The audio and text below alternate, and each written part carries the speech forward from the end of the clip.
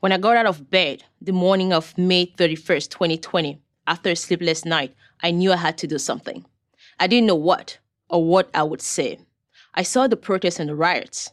I'd heard all the accusations about racism, racial injustice, and police brutality. I was horrified by what happened to Mr. George Floyd, but I was also horrified about what was happening to my adopted country, my beloved America.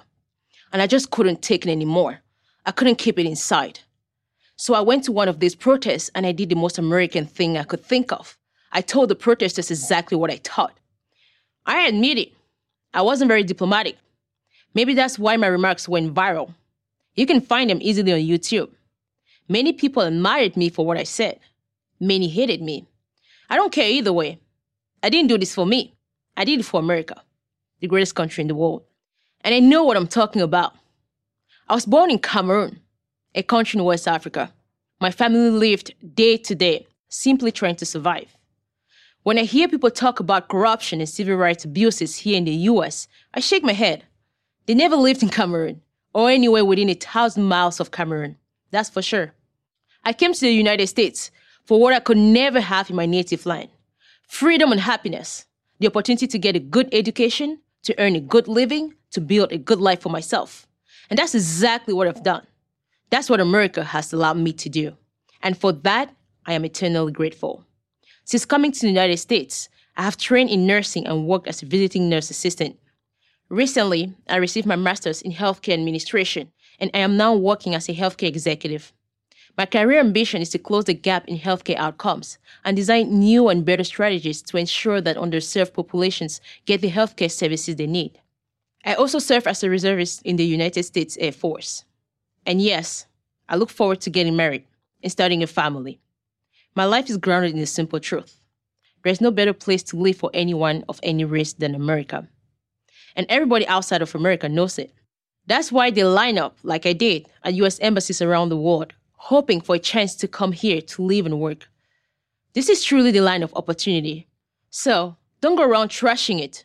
I don't care where you come from, or what your complaint is, or what your skin color is. I'm not having it.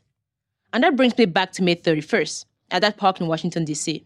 Mr. Floyd should not have died as he did. But make no mistakes, Black Lives Matter and their allies are using George Floyd's death to split Americans apart at the very moment we should be coming together. They're striking at the heart of this country, twisting the knife of white guilt with one hand and black resentment with the other. These protests are not about empowering black people. They are about disempowering black people. Because when the fire stops burning, all that remains is hopelessness, anger, and shame.